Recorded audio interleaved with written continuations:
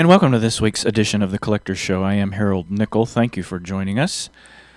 You've tuned in to the best place on the internet or anywhere else to learn about the world of collecting and collectibles. This week, we have two guests. Instead of our usual one, we're going to be exploring the world of collecting newspaper cutouts with a bona fide authority in that field from the Newseum in Washington, D.C., and that's Newseum, not museum. It's a museum that is devoted to the news media. You're going to enjoy that. And then later, another museum devoted to collecting computers and old computer parts. That coming up in the second interview segment of the Collector's Show. But first, as always, we're going to talk about the news from the world of collecting, and quite a bit going on this week. And this is something I think that everybody who collects needs to be aware of. And we've talked about hobbies and collections that will get you in trouble with the law before. We've talked about bird egg collecting, rare bird egg collecting, you may recall some months ago. But this is a story about some people in California who were arrested for disturbing an Indian burial site. It's from Camarillo, California. Some of those arrowheads and artifacts you may come across could get you into trouble. In Ventura County, 3 men were arrested for disturbing an American Indian burial site. Beyond the wildflowers of the Santa Monica Mountains, there are treasures in the hills. The most cherished possessions of the Chumash Indians. Ventura County Sheriff's deputies seized several items that were taken by suspected looters. Notice they didn't refer to them as collectors, they referred to them as looters. Deputies displayed relics found with 3 Newbury Park men. I'm not going to tell you their names. A tip led deputies to private property in the coastal range where they say they found the men scavenging. They were very cooperative. They said they were collecting some things yet in the dark with flashlights. For them, it was a hobby. They had been collecting, and it had been in their family for generations. There are legal ways to pursue archaeology as a hobby, but this is not one of them. Scientific information is lost when objects are moved, said archaeologists. It could be an object found we can't date, explained Professor Colleen Delaney Rivera of Cal State Channel Islands University. The arrowheads found were used to hunt elk, deer, and marine mammals and are said to be 1,000 to 2,000 years old. And then the beads the men found show the Chumash traveled and traded with populations on Catalina. By finding out where artifacts come from, we can see the population, said Professor Rivera. We are now finding Southern California beads in Colorado and the U.S. Southwest. So be mindful of laws about what that story described as looting, not collecting. And if you see an Indian artifact on the ground, it's likely that you're near one of their burial sites, and it will be considered a felony to pick it up and take it with you. So just leave it alone. Or report it to authorities, or if you know an archaeologist, you may help with the discovery. You can get credit that way.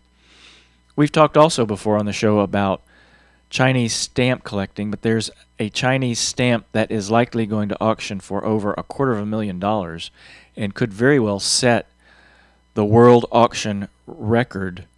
It's expected to fetch 6 figures in Hong Kong later this month. It's a special Chinese 19th century stamp, and it's going to be the star of a philatelic auction in Hong Kong later this coming month. It's an 1867 3-cent red revenue stamp, and it's valued at $258,000.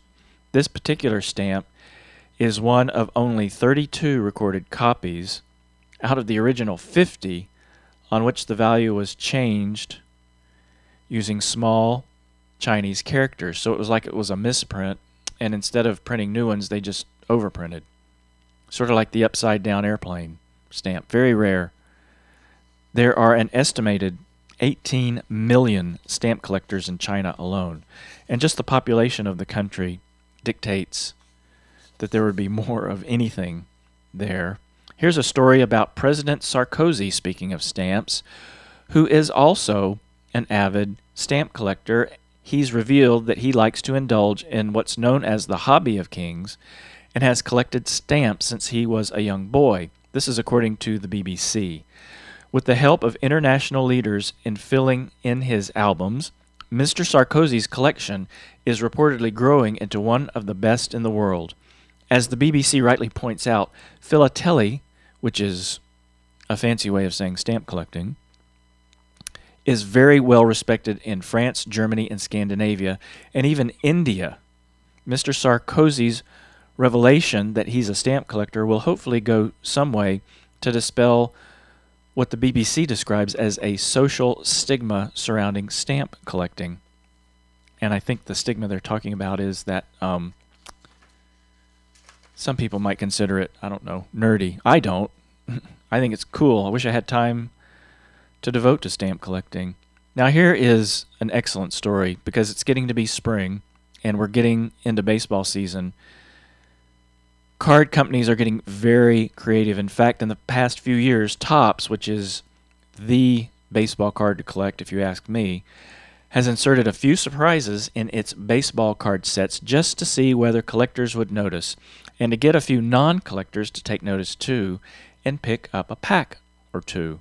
In 2007, it was a Derek Jeter card with Mickey Mantle digitally placed in the dugout and with George W. Bush in the stands. In 2008, it was Yankees fan Rudy Giuliani, former mayor Rudy Giuliani, celebrating in the Red Sox World Series dog pile, a no-hitter highlight card for Johan Santana, a no-no that never happened, and more. Wow, you got to be clever. Last year, it was a card of President Barack Obama throwing out a ceremonial first pitch and a smattering of rare cards of legends like Babe Ruth and Ty Cobb. When the New York City-based company released its 2010 baseball card set last January, collectors started finding cards with pictures of New York Yankees who had been pied in the face or hit with pies, a tradition the team started last year after walk-off home runs. And last month, Top teased the fact that a short printed variation card existed in the set featuring Abraham Lincoln. And we talked about that card on the show last year. So if you are a baseball card collector, have a sharp eye and see if you can find those cards. Now, what it's going to mean, though, is you're going to have to buy two. Because we all know about the unbroken packs rule and the individual card rule. So the Topps people are being very clever and exceptionally creative when it comes to inspiring you to buy their cards. Okay, that's it for the news this week in the world of collecting. Thanks for listening. Stay tuned for the first of 2 interview segments on The Collector's Show. Thanks for listening. I'm Harold Nickel, and it's Web Talk Radio.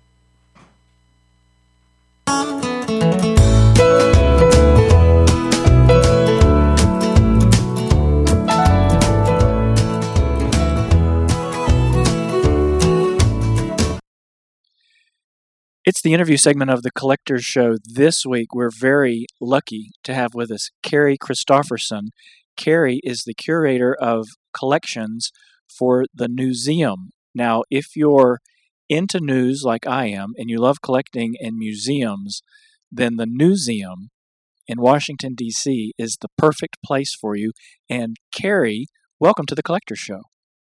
Thank you very much. I'm glad to be here. Now, first of all, Carrie, before we get into the topic today, which is going to be newspapers and newspaper clippings, tell us just a little bit about the Newseum, where you are, and the kinds of things that are on display there. Well, the Newseum is located in Washington, D.C., right in the thick of the Cultural District downtown, just off the mall, across the street from the National Gallery of Art. And we're a museum dedicated to the history of news and journalism, as well as the importance of the First Amendment, and particularly its role in a free society. And as somebody who does internet radio and broadcasting and other kinds of promotional work and advertising, I'm certainly a huge advocate of the First Amendment. So congratulations to you guys on that. If we were to visit the Newseum, what kinds of things would we see there? Well, we have a wide range of exhibits. We're sort of a little bit of a history museum and a little bit of a technology museum. We have wonderful, wonderful artifacts on display from 8 sections of the Berlin Wall on display inside to original news books dating back to the 1500s and the dawn of printing. Yeah, I think we forget how important printing was, not just for books and literature and knowledge, but for conveying different kinds of news and in pamphlets and different kinds of printed material from way back when. Absolutely, absolutely. One of the first things that people started printing when Gutenberg unveiled the press and movable type was to put the news into what we call news books, and they're sort of the precursors to today's newspapers. And they were passed around and allowed news to travel far and wide. The thing that really got my attention, because I was looking on your website, and there was an article on there about newspaper collecting. And Right. One of the things I want us to talk about in the digital age, and with so many newspapers going out of business, is the collecting of newspaper, newsprint, and different articles that people cut from newspapers. Now, I can see collecting First Man on the Moon and things like that. Absolutely. But is that still a hobby that's relevant today? I think so, absolutely. One of the reasons the article that you noticed on our website was first put up is because we began last year after the election and inauguration of President Obama. We began to get an incredible number of inquiries from our visitors to our website or our constituents about how do they preserve these newspapers. They were still compelled to keep the news from this historic election and historic inauguration for posterity's sake, for their children and grandchildren to see. And so that's how we really got into the idea of making the information very accessible on our website about some of the important things to consider when preserving newspapers. And it would seem to me that preserving any kind of paper that heat, moisture, extreme temperatures, those kinds of things are really the enemies of paper. Is that a fair? Absolutely. Now, the biggest enemy, I will say, is light. Oh. Light damage is actually the worst. It is both cumulative and irreversible. I mean, it's not a great idea to get a newspaper soaking wet, but it can recover from that. Okay.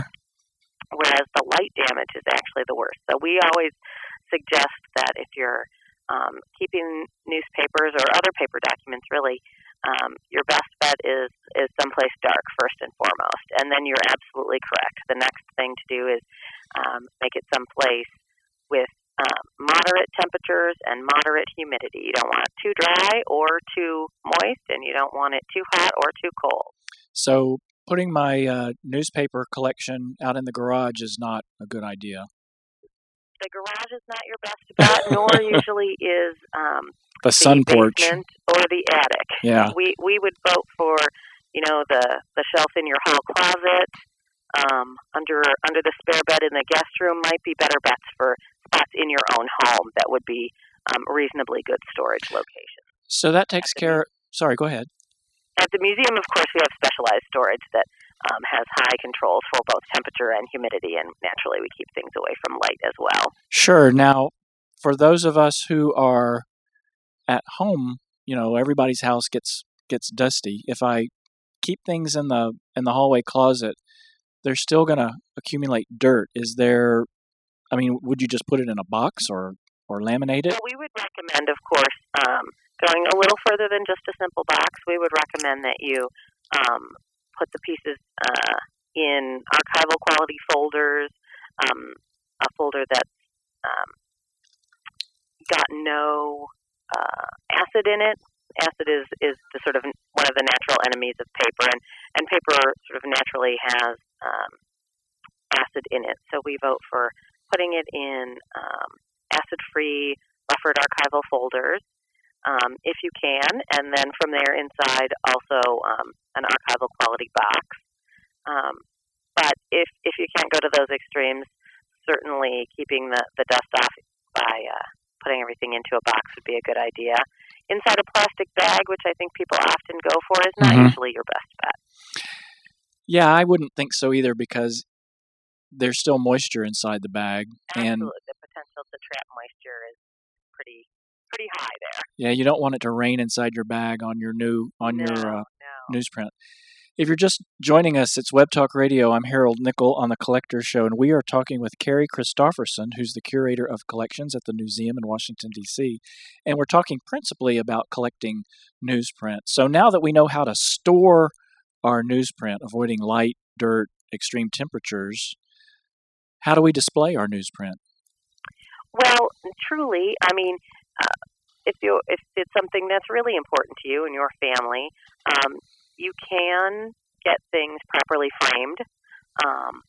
We recommend going with glass or acrylic that has a UV filter on it, and using mat board that's archivally sound, 100% cotton fiber, acid-free, preferably buffered, and that sort of thing. And any reputable frame shop should be able to understand those requests and take care of them for you. And then naturally, if you're going to hang the piece in your home, you would want to put it somewhere where it's not sort of in the bay window in the light of the day all the time, because again, the light really will damage it eventually. And even if you had those kinds of light protecting glasses, it would still fade eventually. Ultimately, I mean, certainly the UV light is the most damaging to paper or other objects, but all light has energy, and it is, all of it will ultimately, over longer periods of time, cause damage to your pieces. So that helps us with the individual print pieces. Now, one of the things we know on this program, when we talk to people like yourself who are curators at museums, is that most museum collections started with somebody's individual collection. Was that the case with your newsprint section at the Newseum? Absolutely, absolutely. We, when we began our original development back in the early 90s, we were helped in the sort of overall development of the Newseum, and in particular in the collection, by two renowned newspaper collectors, Eric Karen and Steve Goldman. And ultimately, we bought both of their collections. We acquired them. And so they became the basis of the Newseum collection. But we have obviously over the years added to that quite extensively, and we're up to the point now where we have about 35,000 historic newspapers and periodicals in the print news collection. That's a bunch. I would imagine it takes up a lot of space. Now, for the two men who you just mentioned, what characterized their collections? Were they entire issues of newspapers? Were they just special issues? A lot of people expect that we'll have full runs of a particular newspaper. Yeah. And that is absolutely not the direction that we were interested in taking with the collection. And that's what made the Karen and Goldman collections quite appealing to us. They aren't just, 50 years of the Seattle Times. Right. They've gone about, and we've continued the tradition of focusing on the headlines of history. So really significant moments in American, world, and journalistic history. And those are the areas that we collect in. So we have, for example, about 500 newspapers related to man landing on the moon. Oh, yeah. And they are from all 50 states and from countries all around the globe. Yeah, the full run was one question, but I guess, frankly speaking, I could go to the library and get a full run of the Houston Chronicle, or pick your favorite newspaper. Right. But the kind of more historically significant papers, 500 newspapers about the moon landing, that sounds like a fun way to collect newspapers. It is, and we've taken the time to try and pay strict attention curatorially to. We'll collect a newspaper with the closest proximity we can manage to a particular event happening, or where there's a particularly significant community who relates to the event happening. Recently, because we continue to collect almost daily here, we have collected newspapers related to the Haitian earthquake. Right. And at present, the closest we've come and may ever come, actually, is the Miami Herald newspaper. I mean, it's relevant to have the New York Times, the Gray Lady, the old standby, but for the purposes that the Miami Herald's going to have a different sort of take than the New York Times will for the Haitian earthquake. Well, considering their audience. Exactly. So we try to take that into consideration as we curate our collection. So for people who are thinking about the possibility of starting a collection of newspapers, you wouldn't necessarily recommend get issue 1 all the way through to the bitter end. It wouldn't be like collecting comic books, but you think more in terms of event-driven collecting. Absolutely. That is definitely the approach we've taken. Now some people might have other passions. I know that there are collectors for not maybe newspapers so much as periodicals, news magazines, or magazines in general who collect Volume 1, Number 1. Mm-hmm. Is there a community of people who collect newspapers? Like a club or an association? There is not really a strong club or association, anything of that nature, nothing quite so formal. But the people out there who collect and deal all know each other. Certainly, they know each other's collections fairly well, and I think that there are probably many more. I don't know if I want to say quiet collectors or underground collectors. Yeah, maybe underground collectors. There are folks who, obviously are interested in this, but newspapers, they can quickly take up quite a lot of space, and they can be very affordable, right? Which I think can be the demise of space in your home if you really get jazzed about things. But there are many collectors out there who have sizable collections, but I think many, many, many more who have sort of middling collections, and they collect what they like and events of significance to them. There are folks, I think, who collect final editions of papers, which unfortunately is becoming more and more well, isn't that the truth? Prevalent. Yeah, I think there's I know we live in the digital age and people like their internet and computers, and I do too. I read news off the internet, but I still subscribe to the local newspaper. Right. And there's just something about it. It's, I guess, just something I'm accustomed to doing, and hopefully the newspaper business will figure out a way to morph and survive in the digital age. I guess we'll see. Absolutely. All those final editions will be a boon to collectors, but not such good news for reporters or journalism folks. I mean, certainly the news media is changing, but I don't think we'll ever be without the daily print edition. If somebody were going to start a newspaper collection today, I think what I'd suggest, and let me know if you agree with this, is pick a topic and start collecting those. Absolutely. Something that you feel passionate about, something that you're particularly interested in or speaks to you. I know of collectors who have just an immense amount of coverage of the space race. They started collecting on space, back in the 50s, with Sputnik, and they've kept it going all the way through. And there are folks who have particular passion for Hollywood and on and on. So whatever it is that's your passion, you can certainly find it out there in the news, and that would be the way to go. That'll keep you interested and keep you going. The right impulse to take proper care and keep apprised of what's really out there and what's important. Now, I want to ask you a little bit more about the museum because I'm a huge consumer of news, and in terms of the things that we can see, and as curator of collections, let's say I've got an afternoon to spend there. What should I come see? Well, an afternoon's not nearly enough time, I'll have to say. But among my favorite exhibits here. And maybe the spot where you can sort of get the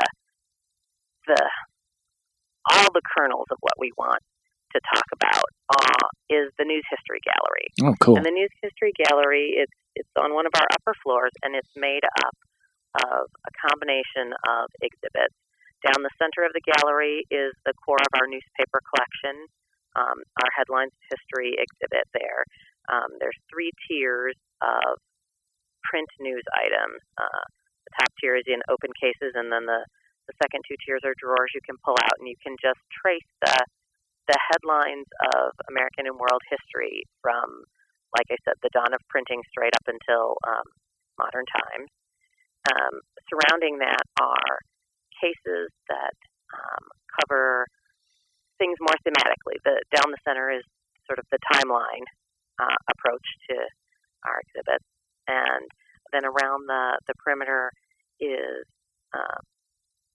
thematic spots where we look at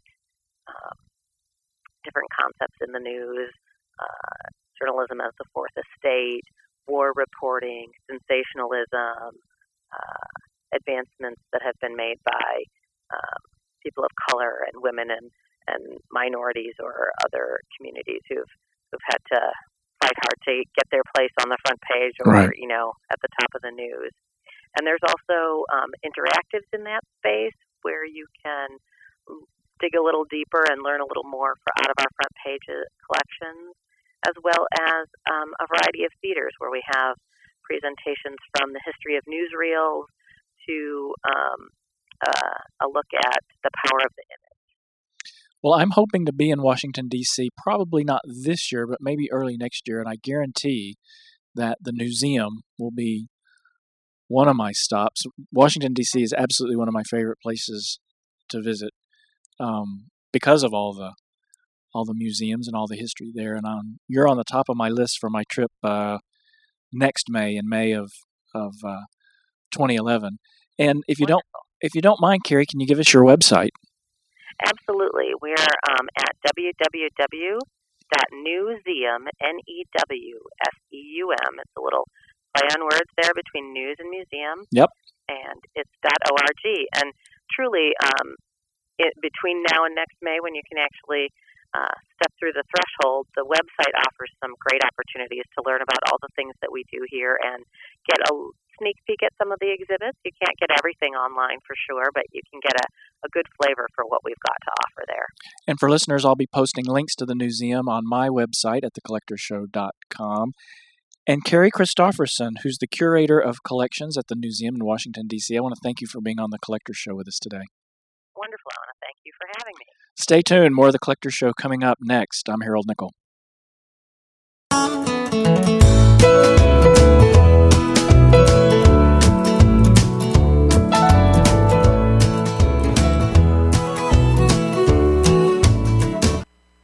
Well, every week on the Collector's Show, we try to introduce a different kind of hobby or introduce a different type of collecting expertise, and we certainly have both of those this week. We're going to be chatting today with Dag Spicer, who is the senior curator at the Computer Museum. And Dag, welcome to the Collector's Show.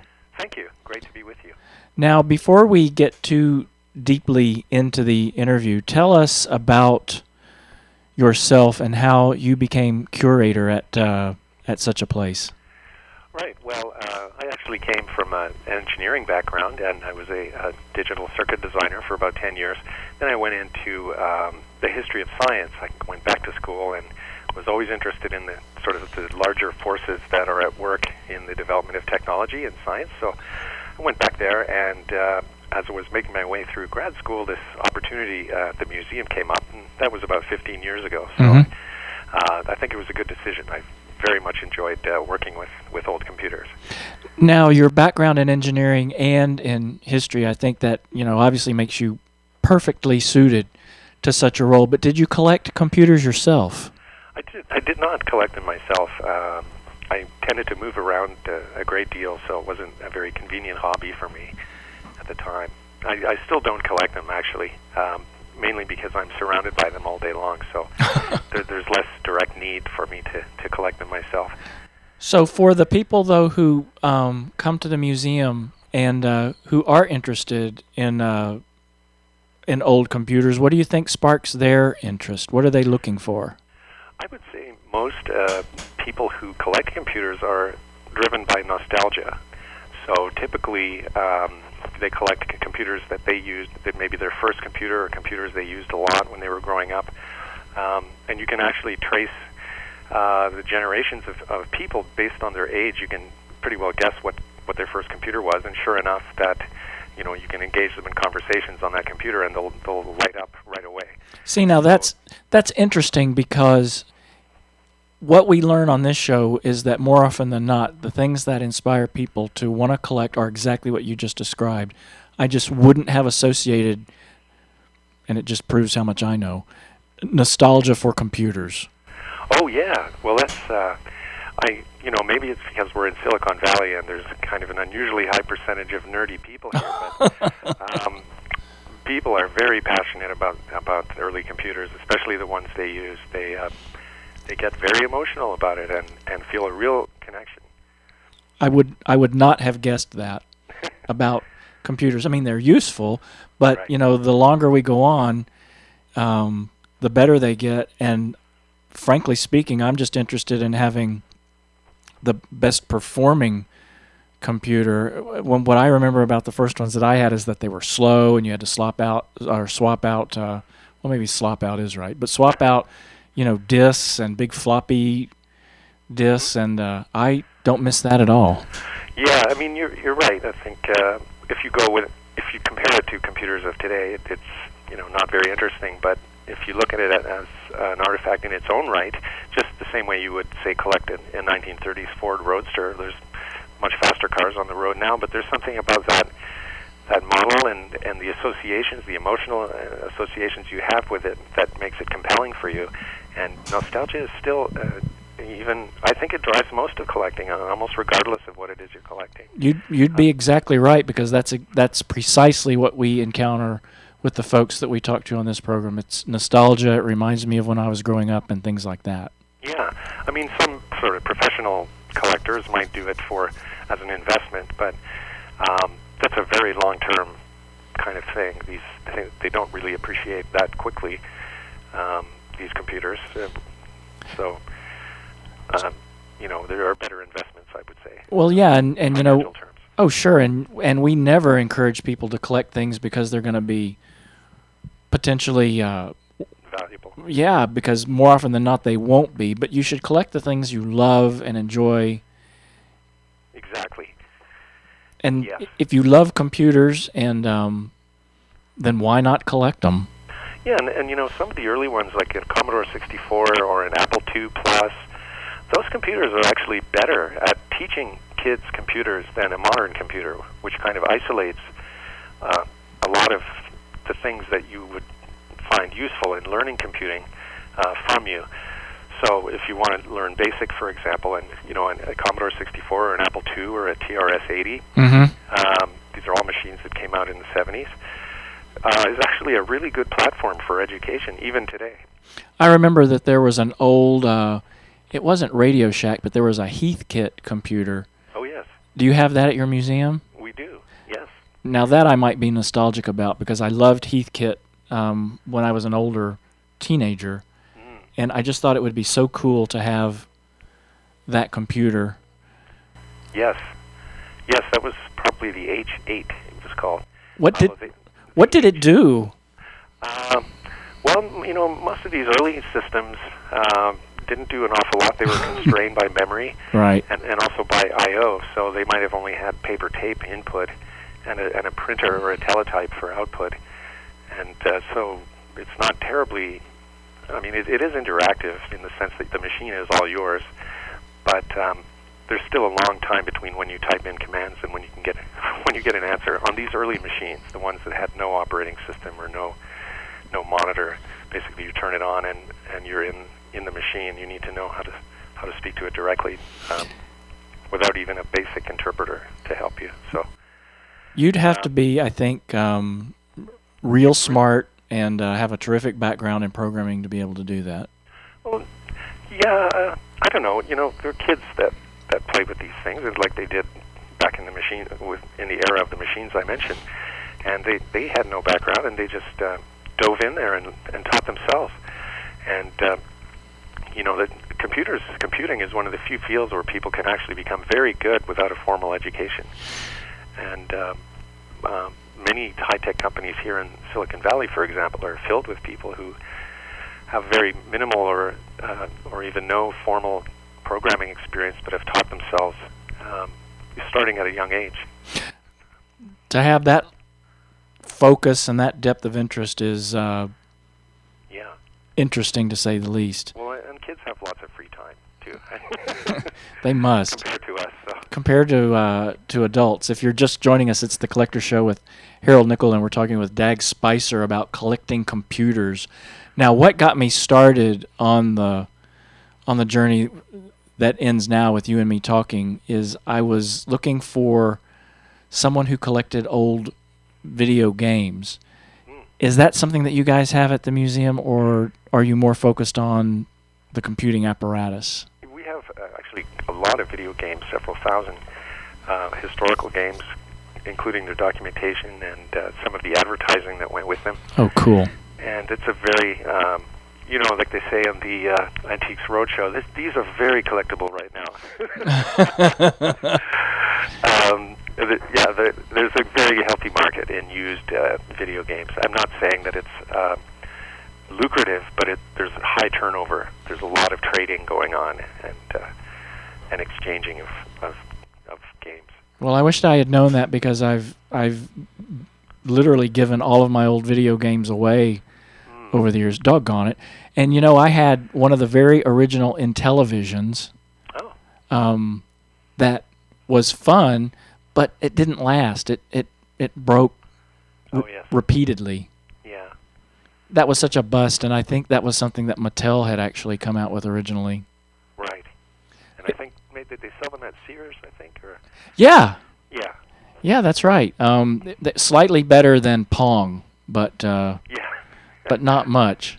Yeah, Pong is an interesting example, because after about 10 minutes, you've kind of mastered the game. Yeah, there's not a lot to it. There's a dot. It's like ping pong. There was one Christmas season, I think it was 77. I'm not totally sure on that date, but it was one of the Christmases around that in the mid-70s. Mm-hmm. That was the year of Pong. Yeah. And everybody bought it. It was under everyone's tree. And I think within a week, probably most of those were, in a closet. Yeah, the level of play and the sophistication, you could speed it up, and that was about it. Yeah.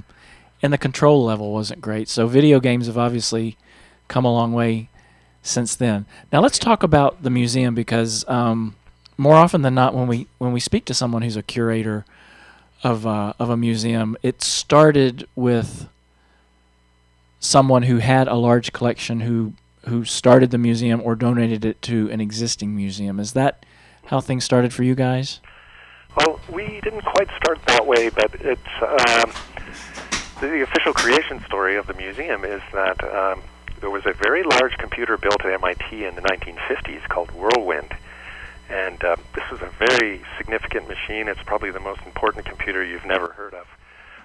I admit I've never heard of it. Yeah, well, very few people have, and yet this is in 1953. It had things like a light pen input and dedicated. You would interact with it directly, and but the only people who could use it were grad students at MIT. So it was a very privileged kind of situation, but it was essentially presaging many of the things we have with personal computers today. And this machine was being scrapped and was on the way to the dump. This is back in Boston. Mm-hmm. And the head of research or R&D for Digital Equipment Corporation, which used to be a very large maker of mini computers based in Boston, his name is Gordon Bell, and he called MIT and got them to turn the truck around, the semi-trailers, with this big computer, because it was so big. It took, I think, 3 semi-trailers to contain it all, and had them move this to one of Digital Equipment's sort of outbuildings, where he just couldn't bear to see it scrapped. Yeah. So it was a rescue mission initially, and that was our first artifact. And after that, so it came from MIT. Came from MIT. and big as a house probably. Oh, yes. And it used tubes and copper wiring and real crude stuff, I imagine. Yes, it's all vacuum tube based. So compared to a computer today, how big would a computer be that would be able to do the same work that the one at MIT did? Or is there just no good comparison? There's no comparison today because they're so far beyond Whirlwind already. But something like maybe an Apple II or maybe something a little bit more powerful, but not a great deal more. Maybe one of the first PC, or an early PC, for example, probably had as much power, and certainly now something like a Trio, or a Palm Pilot or a BlackBerry has millions of times more power. Back in the time of Whirlwind, memory cost $1 a bit. Oh dear. So not even a byte per bit. So that's say roughly $8, say $10 a byte, which means that if you buy a terabyte hard drive now, which you can get for about $90, that's in 1953 prices, that would have cost over $1 trillion. Man. So it gives you an example of how fast technology has moved and how quickly prices have dropped. Yeah, they work better and they're a lot cheaper, so hard to beat that. Yeah. But in terms of the rest of the museum and the excuse me, the other things that that come from there, were they donated by people who had computer collections, or did you go out start looking for them? So in the initial days, we went out and looked for we collected against a list. Mm-hmm. So we knew exactly what we wanted to collect, and it was based on computers mentioned in a textbook, which was written by Gordon Bell, the same guy who founded this museum, which studied computer architectures. So his idea was to collect one sample of every one of the machines that was in his book, which was considered to contain all the canonical computers. That is, the computers that were groundbreaking in some way. Mm-hmm. And so that's what we did. As we got more and more known, especially once we moved to the West Coast in '96, we started getting flooded with donations, actually, and every week we turn away quite a few, mainly by word of mouth. Sometimes it's the website. Uh-huh.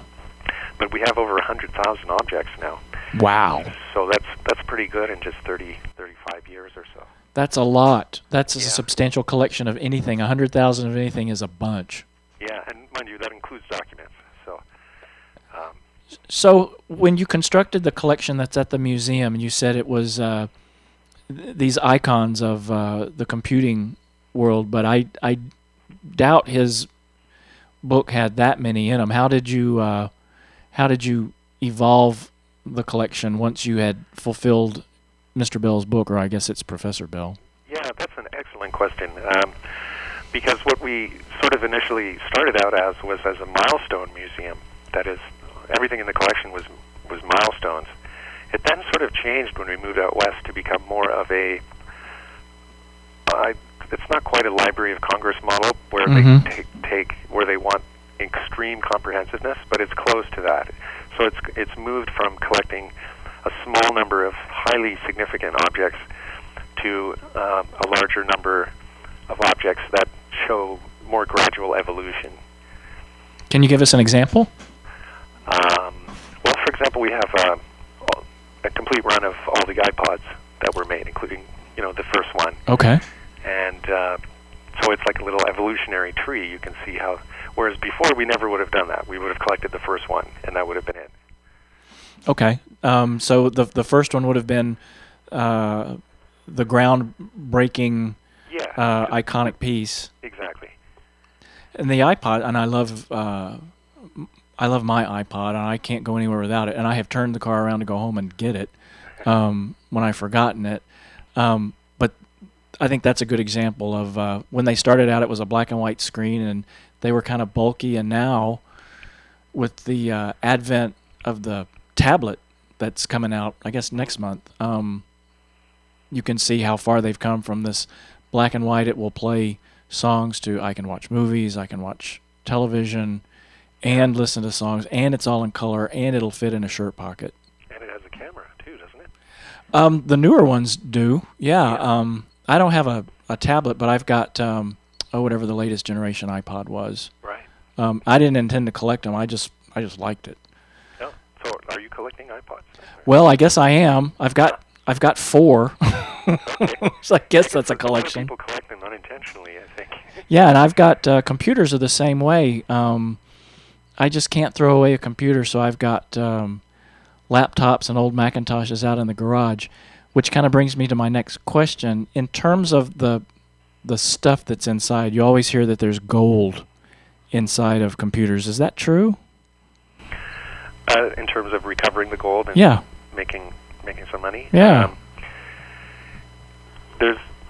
It depends on the system. I would say in a modern computer, there's not enough there for an individual to go and get the chemicals and remove it. It would amount to, maybe $50 worth of gold or something, and cost you hundreds of dollars in reagents and chemicals to get it. And it's very dangerous too. It's an extremely dangerous process.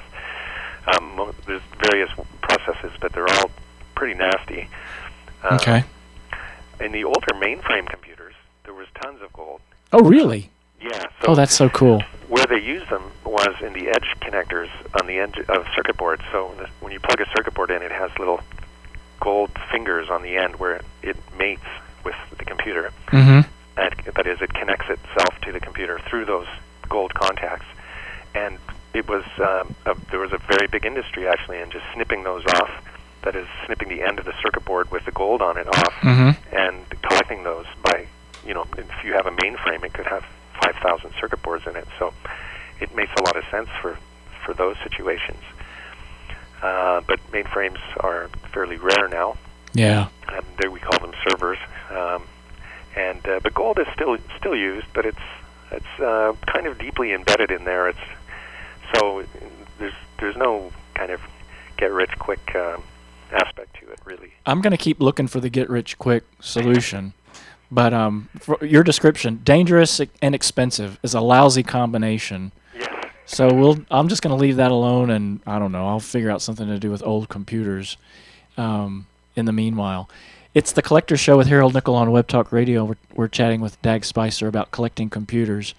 Now, other than my old Macintoshes in the garage, if someone were really looking to start a collection of computers, what would your advice be? Well, the first thing would be just to echo what you said earlier, which was pick an area that you really love, and that speaks to you emotionally and intellectually as well. And because if it doesn't, you're just going through the motions, and you're going to lose interest in it as a hobby pretty quickly. Right. So the first thing is pick an area that you're really passionate about. The second thing would be to do your homework and learn about this area before you buy anything. Right. Yeah. It's you can go out and buy things, and you may get deals and so on, but you're never really quite sure without a bit of research. And you also, there's a lot of sort of gotchas when you're collecting something as complex as a computer. There are a lot of different parts, and the more knowledge that you know about that system, the more likely you'll get what you want. There won't be pieces missing due to because it wasn't sort of understood between the two, because you didn't know better enough to ask. So pick an area, become passionate about it, and then start playing the game based on your budget. And some of we all dream of finding a diamond in the rough. And in fact, I think about 6 years ago, someone here found an Altair, which is a very early computer. It came out in 1975. It was a kit. It's called the Altair 8800. Right. And it's actually the computer kit that Bill Gates and Paul Allen wrote their first BASIC interpreter for. Oh, wow. An interpreter is just a program that lets you talk BASIC to the computer, talk to it in the BASIC programming language. And the name of their company was called Microsoft. Oh, geez. With a hyphen in between. And so because of that provenance or history, Bull Altairs have become more collectible now. Oh, that's cool. And they were a kit in '75 for about $400, and they're now selling for about $10K. Wow. And somebody here at the museum found one in a garage for $2. No way. At a garage sale. So those kind of things still happen. And, if you just go to as many garage sales as you can, a lot of people don't know what they are. And they do kind of, if you don't know what you're looking at, it kind of looks like old junk. Yeah. It's like many collectibles, takes a bit of knowledge to know what you're looking at.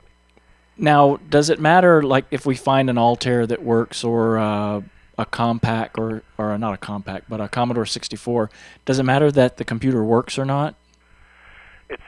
It'll be worth more if it does work. Okay.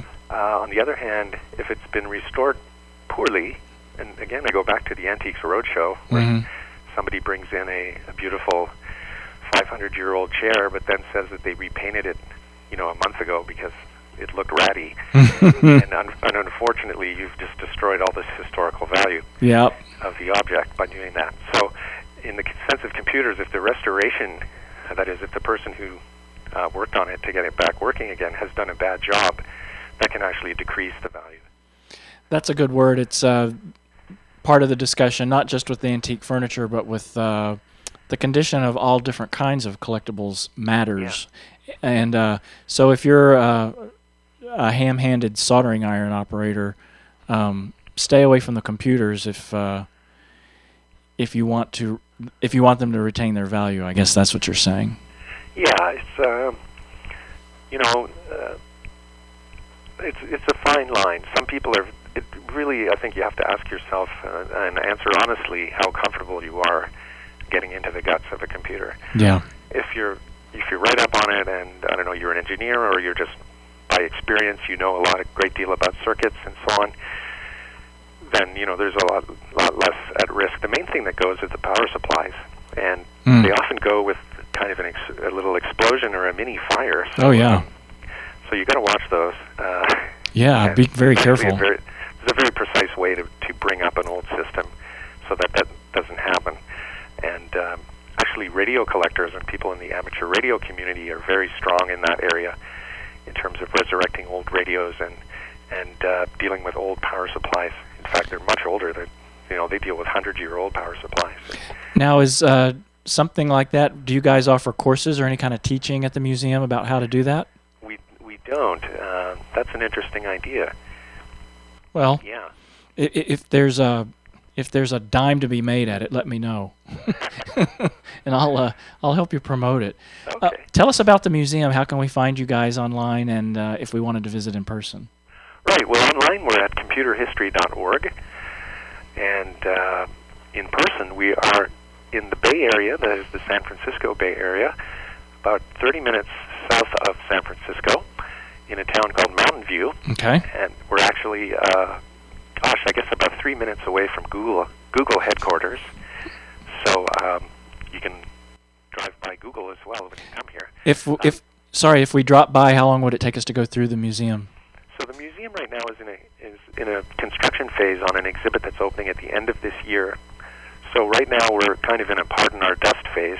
So we do have some smaller exhibits to see, but it would be, if you really want to get the most out of it, towards the end of this year would be the time to go, and any time after that. Okay. We have a 25,000 square foot exhibit with about 1,100 different computer objects on the timeline, and that will actually also be online. So everything we do in the physical world is also done online, because in effect we get a lot more visitors online than we do in person. I would imagine, and it would be. It would be some kind of weird irony if you guys didn't have just like a really incredible website, right? Yeah. Well, I hope it's good. Yeah. Well, Dag Spicer, thank you for coming on with us this week and introducing us to the computer collecting hobby. We appreciate it a great deal. My pleasure. Stay tuned. More coming up on the Collector's Show right after this. Don't go anywhere.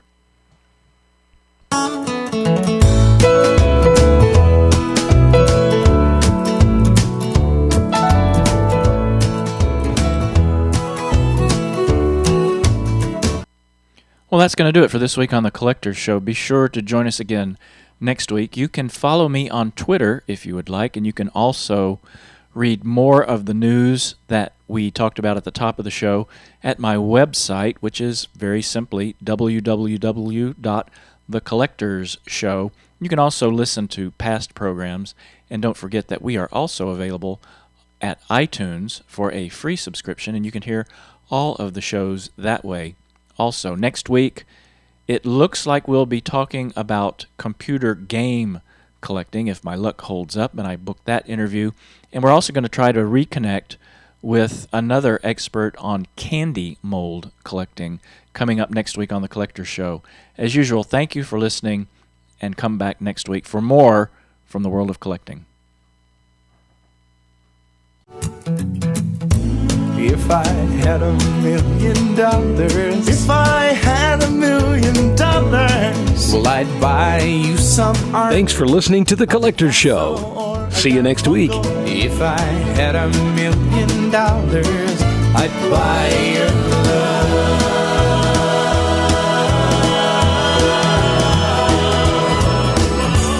If I had $1 million,